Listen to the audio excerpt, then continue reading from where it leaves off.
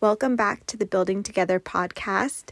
Thanks for joining me today and taking time out of your day to listen. If you're new, my name is Christina de Los Angeles. I'm a relationship coach and marriage and family therapist.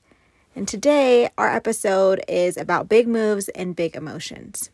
So if you are someone who currently is going through a big change, whether that's new job, maybe new environment at home, new baby, or maybe you've completely moved to a new city, new state. That's us.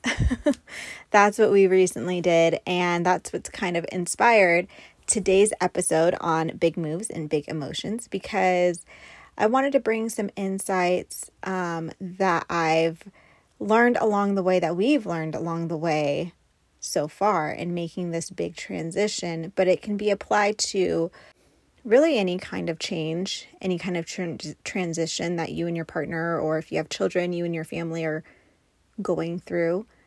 And I'll start with the first thing.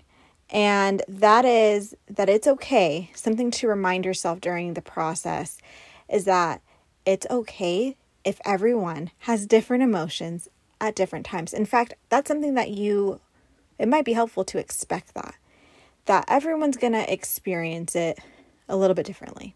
And again, I think the big part is reminding ourselves that it's okay, especially when it comes to our children. So in our case, we have one child that just absolutely love everything about it, like new school, and the other one not so much.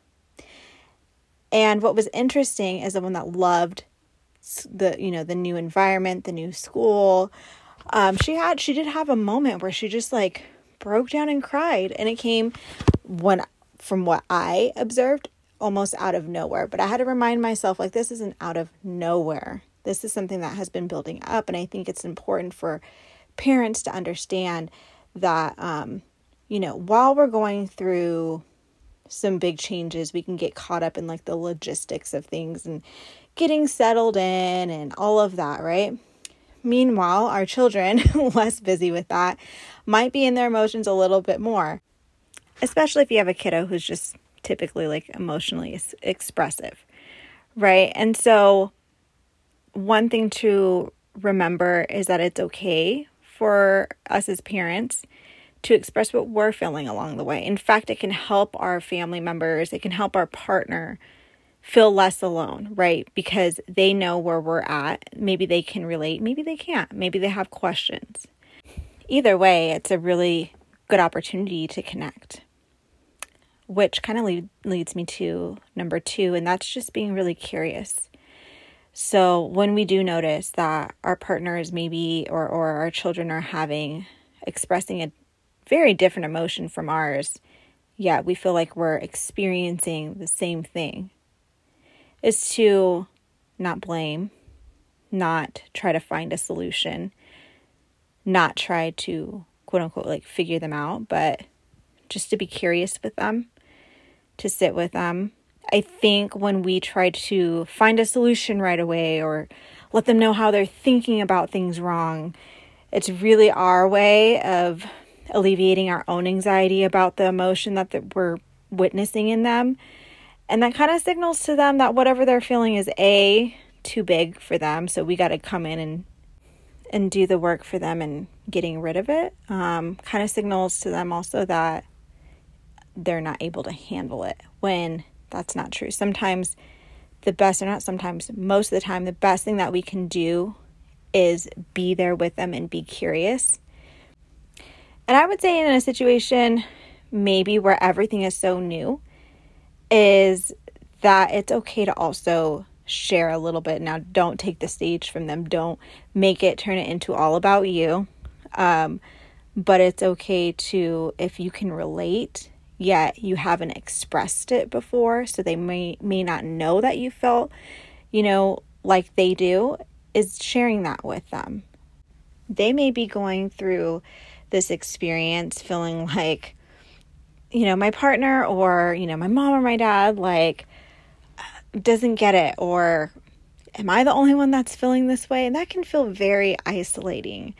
So sharing can be a way of connecting. Now, it's one of those things where notice and pay attention to if you're sharing and it's becoming more about you and your emotion, or if your intent is to share, to kind of let them know, hey, you're not alone. And letting them know whatever it is that they're feeling is okay. We had one kid that absolutely loves, or once we moved, loved their new school. Oh my gosh, was making friends, all of this stuff, right? Super excited. Came home every day with like a new story. Just loved it. And the other one absolutely did not. And that was okay. And I had to let the one that wasn't having the best experience know that, hey, like, you're not doing it wrong. We aren't upset with you because you're not loving everything about it, right? Like, that's our hope, of course, is that we all experience, positive things, or experience the, just the new thing in a positive way together, right? But, that's not reality, usually. We all have different preferences about things, whether just a lot of things. And so, again, expecting that everyone's going to have, like, different things that they love about it, different things that they don't like about the new situation, the new environment. And the most important thing is being there for each other through it. Doesn't mean we have to agree about everything on it, but we're with each other, which kind of leads me to the next point, which is huge. And that is that the connection at home is key.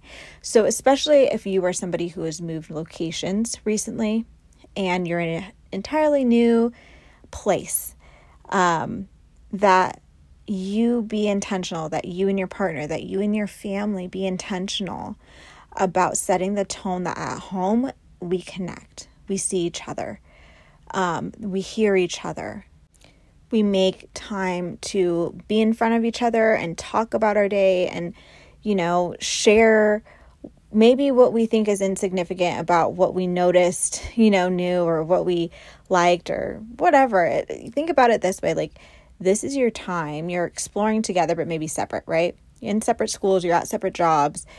So making home a place where you come together intentionally, whether over meals, highly recommend that at least one meal a day together, like no distractions with phones, just really just being with each other is so important. And again, asking curious questions and asking or wondering with each other, wondering with your partner, wondering with your children. What I mean by that is, let's say somebody, for instance, your child is expressing like a really strong emotion, or maybe a deep fear about something. And you don't have the answer. You don't know. Like, I think it's okay to be honest with your children. Don't try to give empty promises about the future. Instead, wonder with them. Like, I wonder, if this could be a possibility later. I wonder if blah, blah, blah.